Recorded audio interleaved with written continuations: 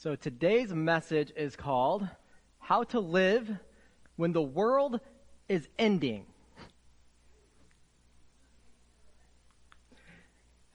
Maybe you've caught yourself saying it, maybe you've heard others saying it. I've noticed recently there seems to be an uptick in people saying, oh, the end is coming.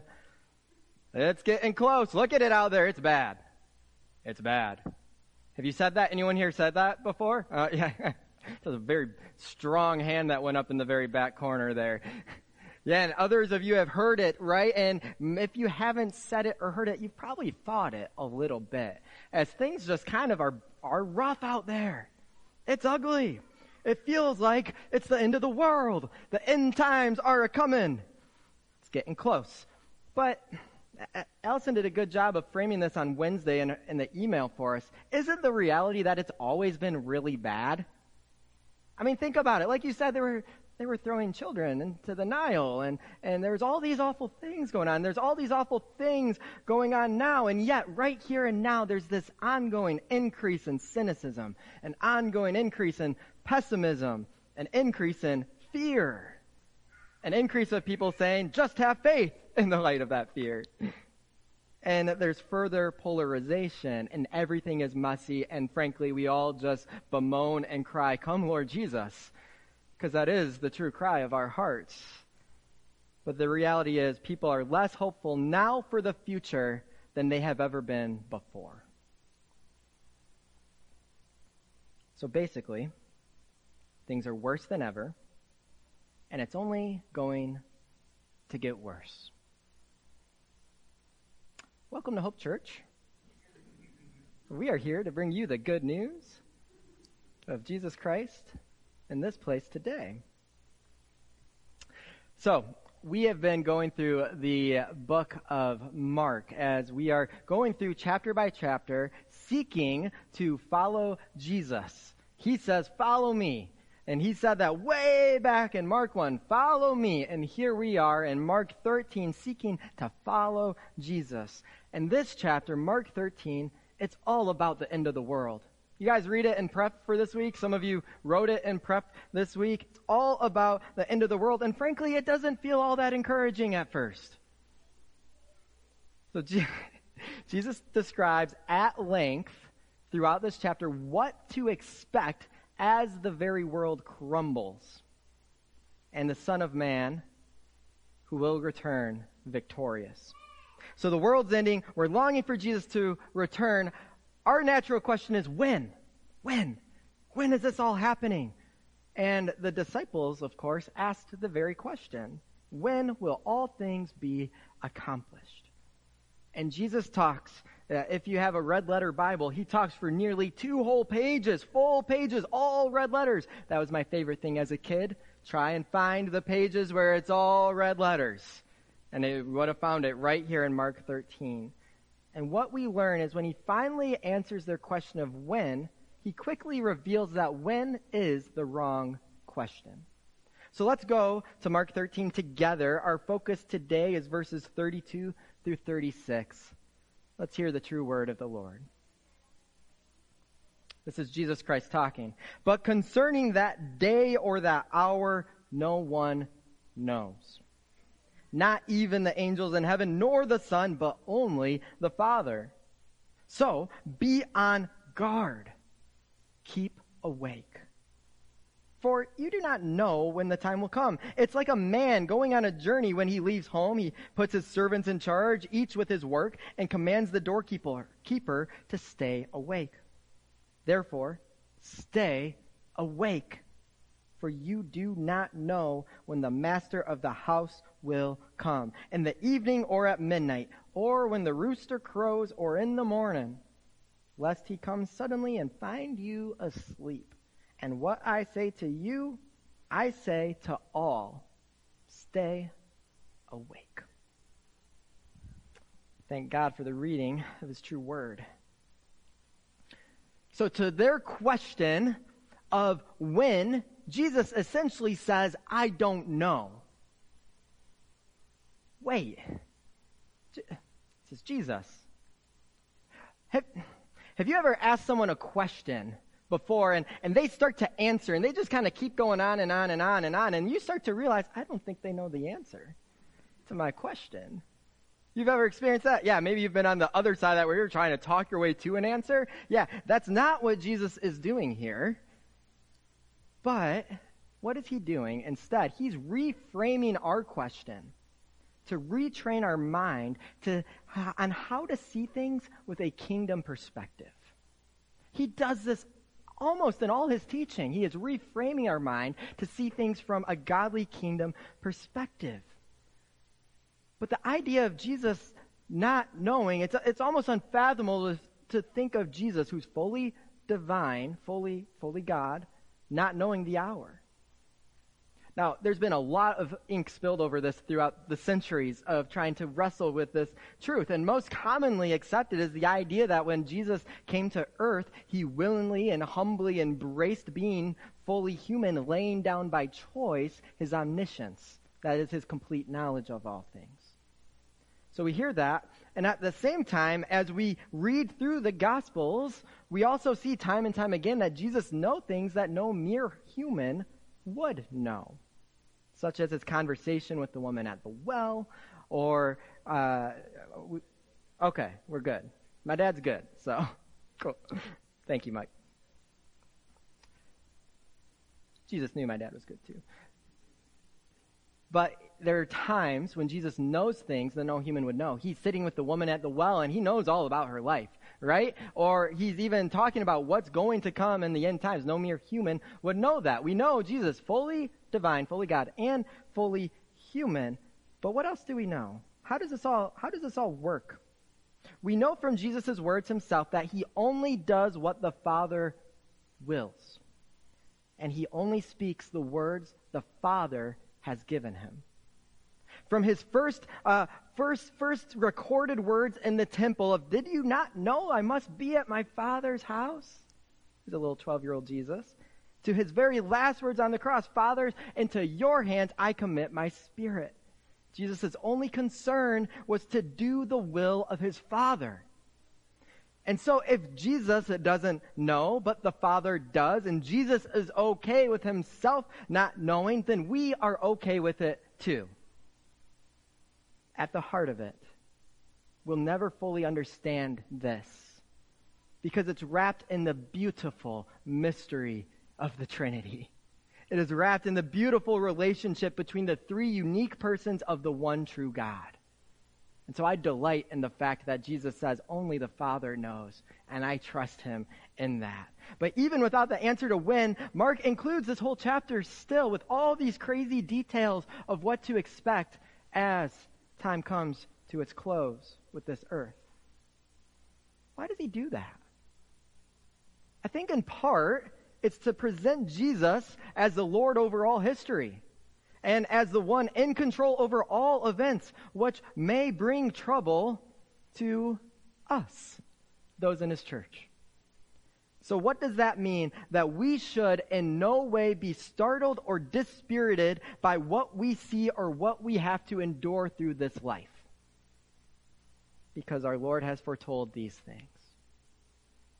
Better still, he didn't just tell us that things are going to get rough. He didn't abandon us to this hardship and say, good luck. No, he is here with us in his Holy Spirit, which resides within us. So if the question isn't when, then what? And even though the answer to our first question, when, it's not answer, what he gives us is so much better. That's part of that reframing he does. Now be honest with yourselves for a moment. Would you actually want to know when?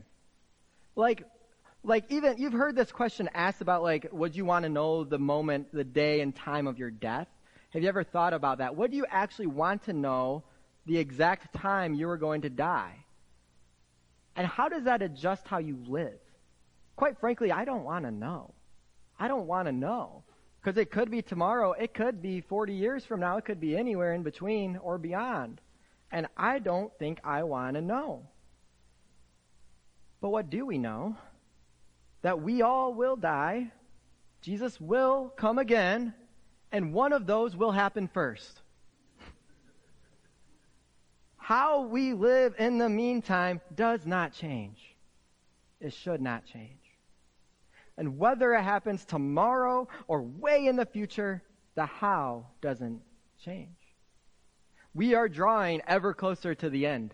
That's the reality of time. The moment we are born, we're inching closer to our death.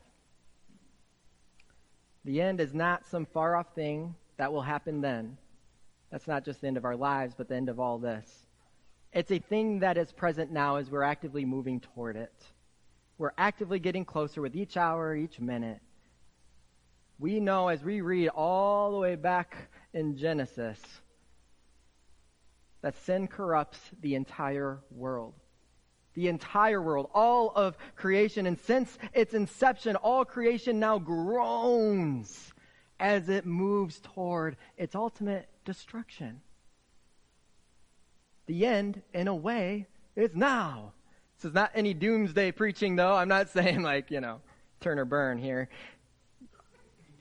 It's not a grace-filled message, but this is not a doomsday message. It's to acknowledge the end is coming. The end is coming. And we know not the hour, but the end is coming. We know if it might be an hour, it might be a year, it might be thousands of years yet until the true end of the age and the promised restoration of all things comes through the Son. But Jesus doesn't tell us the when. He's not really concerned about the when because it's not the when that matters. He gives us something better. He gives us the how to live when the world is ending. And that's what we're talking about today, is the how. And I dare say how we live, how Jesus lays it out for us, is to live with expectancy and vigilance. You see, he is more concerned not with the when, he's more concerned with us living for God in a world where he's largely ignored. He's more concerned with us keeping our eyes on him in a world of distraction and seduction. He's more concerned with how we live as we seek his kingdom when the stakes are life and death. What does Jesus keep on saying in this passage? Did you catch it throughout this chapter? But in these short verses, stay awake. Stay awake. That's not just for you who are falling asleep during this message. It's to stay awake in this life. 4 times. 4 times in a very small passage, he says, stay awake. Here's the thing. If Jesus says anything, it's important. If he repeats himself, it is super important. If he says it 4 times, you better drop all you're doing and listen and stay awake. That's our call today, to stay awake. So what does it mean to stay awake? He also says to stay on guard in light of the end of the world. I do believe it means living our lives with expectancy and vigilance. If you're like me, you like the word vigilance. Makes you think of Batman, vigilante, Dark Crusader, Dark Knight. Don't you want to live with vigilance? Maybe not. I think we do. I think we want to live with vigilance. I think we want to live with expectancy, but we sometimes need these gospel good news reminders of what that actually means and how we actually go about it. We do not want to sleep through this life. There is important work to be done. So expectancy, what does that mean? What does it mean to live with expectancy? For Jesus to reveal himself in our lives right here and right now. We expect it, we believe it, and we also live expecting and believing he will reveal himself when he comes again. And so we expect him to work, not just in this world, but to work through us as we expect the end of all things. And we also have vigilance, which means to be hardly focused on what matters, which means saying 1,000 no's to lesser things so that we can say yes to the right thing. It means not being distracted or seduced by these lesser things of the world that seek to tell us that they are important when indeed they're not. and it is to have vigilance to keep our eyes firmly fixed on Jesus Christ. I know some of you have experienced this. I know I've experienced this a bit as well, where you have had been on that sacred ground with someone as they're nearing the end of their days. And you're walking with these individuals, and they're getting closer and closer to the end here on earth. They have this expectation that it's closing time. And what happens? Have you noticed what happens in these individuals? What will happen for many of us? For one, there's a certain perspective. When you have very little to look ahead, and this earth, we have much to look ahead beyond, and so much to look back on.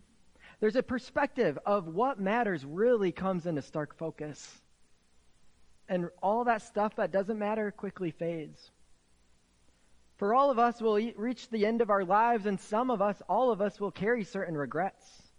Whether we say, I live with no regrets or not, the reality is when we're in that moment, we start to think of things done and not done. Things said and unsaid. We can't help but in those moments to be deeply sentimental. We remember fondly the people, the memories, those profound and sacred moments throughout our days where God's kingdom broke through, whether it's through our family time around the dinner or the laughter of our spouse or that beautiful sunset or that perfect fishing lake or all of that. We have perspective. Regrets tend to come in focus. We get deeply sentimental.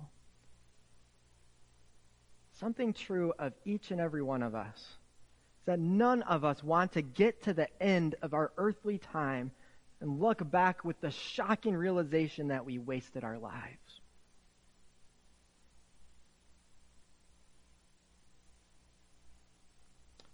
And if Jesus were to indeed come tomorrow, we would not want to reach the end of our days with the knowledge that we had wasted our lives, or even worse, forfeited our souls.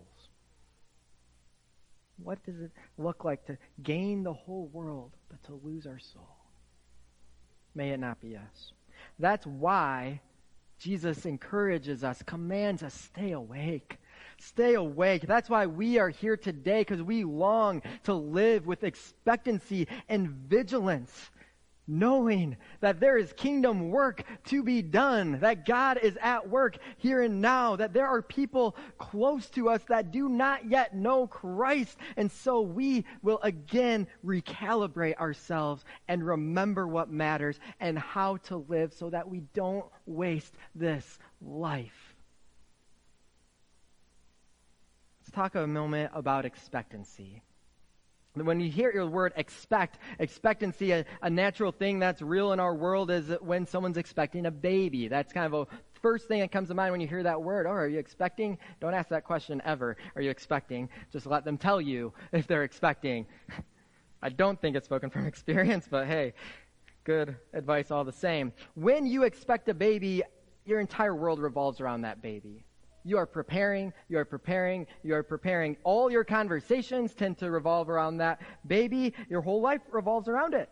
The reality is, you must allow that baby to go through its natural progressions until it's ready to arrive.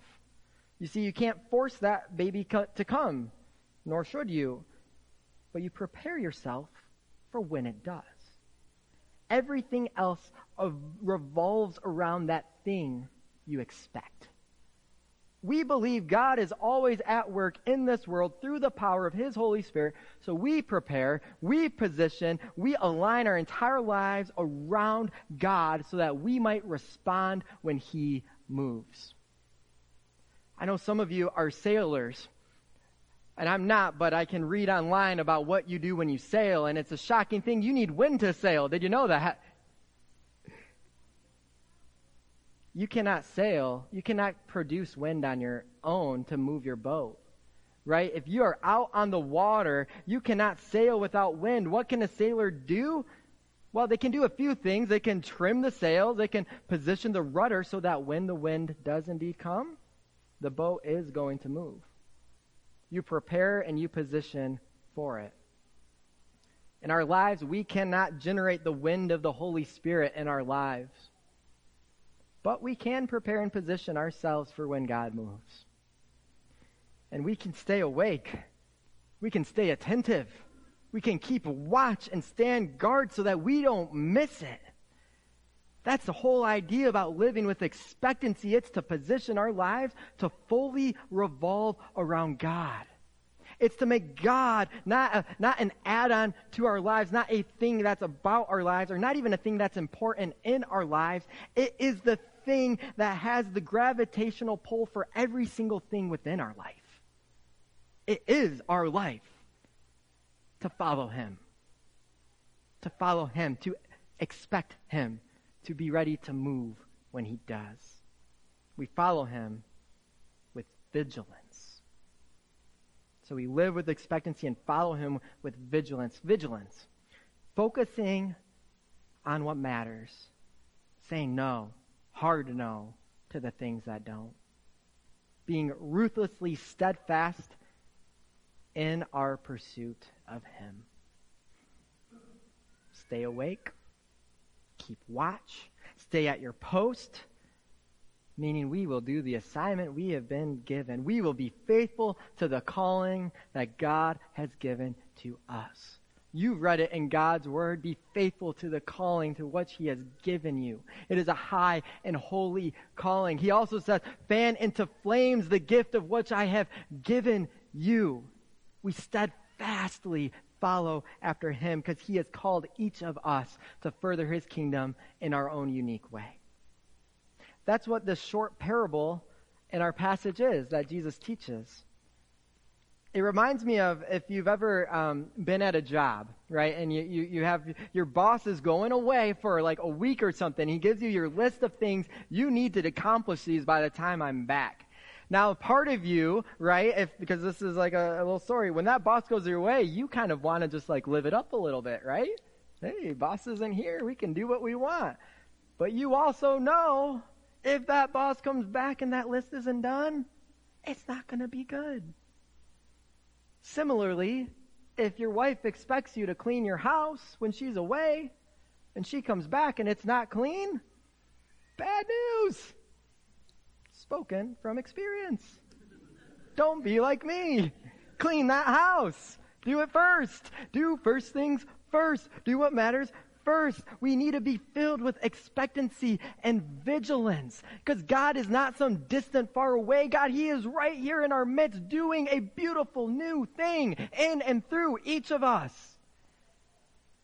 So we will stay awake to what He is doing. We'll be present to Him in the here and now. And we will also look ahead, expecting Him to continue to move as we live out our calling, as we work out our salvation with all vigilance to further His kingdom and prepare for His grand return. He's not as some off distant God. His Spirit is actively in our midst, actively at work in this world, in and through you. So we will seek first the kingdom. We will not worry about things of this world. We'll seek first the kingdom. We will not worry what everyone else is doing. We will seek first the kingdom. We will not concern ourselves with things that rot and rust and fade. We will seek first the kingdom. As we seek the King, we live with purpose and meaning for the things that last. This world fades. Everything in this world will fade. Everything in this world has its expiration date. But His word remains. He remains. His mission remains. His goodness remains. His calling on your life as a child of God, created to worship Him, remains. So will we stay awake? Will we man our post? Will we believe that the work we do is of kingdom importance?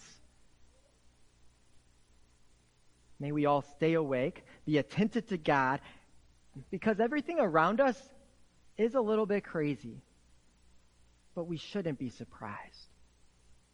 we shouldn't be surprised. And because we're not surprised, because we know who our God is, because we know the end game, because we know all these things, we can have a courageous faith. We can have a faith that doesn't go the way of the world. It goes the way of Jesus. We are called to live that way. That's how we are to live when the world's ending. That's how we're called to live every single day, to stay awake. We know all things will fade. We know God has given us a charge. We know what really matters in this life, so we will stay alert, we will be on guard, and we will be about the Father's business. We have a hope. We have a hope, no matter what it looks like out there as a follower of Jesus, that the end of the world is not the end of our life. And until he calls us home, or until he comes again, let's stay awake to the task he has given us. Let's live out our purpose as we man our post. We stand watch. We prepare. We seek his kingdom. And we see his kingdom spread. And we do so knowing that he may not come in our lifetime. But we faithfully get after this kingdom business and trusting it to the next generation. And saying, my watch has ended and yours has begun, now go. Because this work matters to the next and the next and the next. God works, we prepare and posture ourselves for that work. And as we follow the Spirit to be more like Jesus, to be more united in Jesus, we don't just prepare for this future hope. We experience hope here and now. Seeking the kingdom will give us kingdom perspective to see the good right here in our midst. I look out there, I see brokenness and hurt and pain. I can look in here and I can see brokenness, hurt, and pain. And I also see these shining, bright lights of God's grace in every single one of your lives. A kingdom perspective lets us see the good in our midst. A kingdom perspective reminds us of the hope that we always have. A kingdom perspective fills us with a joy that exceeds any circumstance and a peace that surpasses all understanding. So we will stay awake. We will see the good news and share the good news and seek the kingdom as we follow our King who says, follow me. Unless you think this is some job that is joyless, that makes you want to do all this fun things while the boss is away. Henry Nouwen framed it well in this way. He said, not only did Jesus come to free us from the bonds of sin and death, he also came to lead us into the intimacy of his divine life.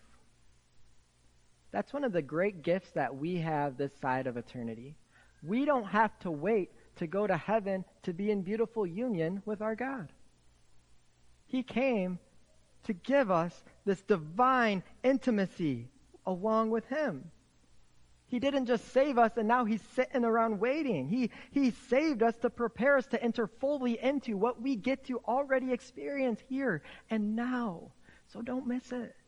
Don't miss it. It's right here. We can experience it now, even though our future hope of heaven will be fully realized at a future date. We can experience it now. Let none of us waste this life. Let's not be concerned with the when. Let's not spill any more ink over that. Let's seek first the kingdom. Not be distracted. Not be seduced. And let's live with expectancy and vigilance. Because we know, we trust, we believe God is at work. He is present here and now. So let's stay awake. And let's be a part of this glorious work. Until either he brings us home or he comes again. You ready to stay awake? Stay awake. In the name of the Father, Son, and Holy Spirit. Amen. Let's pray. Great God, we love your constant reframing of how we think, Lord, and the ways that you can transform our minds as we seek to bury ourselves in you, Lord. And so this morning, even as we sit alongside of those disciples and have the big question of when on our hearts, you can say, when's not the right question? And so, God, continue in your grace and your mercy to reorient us around your kingdom way. Continue to give us eyes to see what you are doing here and now and what you long to do through us. God, we think too throughout this message that there are things that we'll be convicted of as we listen to this, and the things that are distracting us, the things that are staying in our way. So God, in your grace and in your power and your Holy Spirit, will you illuminate those things and give us the grace to show us the way out of them and back to you. May our lives fully revolve around you, because we return to how we began. You are such an awesome God, worthy of all worship, glory, honor, and praise. You alone are worthy of our praise. And so we offer it back to you now, knowing it's not enough, but knowing it's what we have. And so thank you, Lord, for meeting us in this place. Thank you for being who you are, for doing what you do, and giving us a hope and a joy and a peace that surpasses all understanding as we seek your kingdom. May your kingdom come, your will be done in this place and in our lives. And together, God's people say, amen.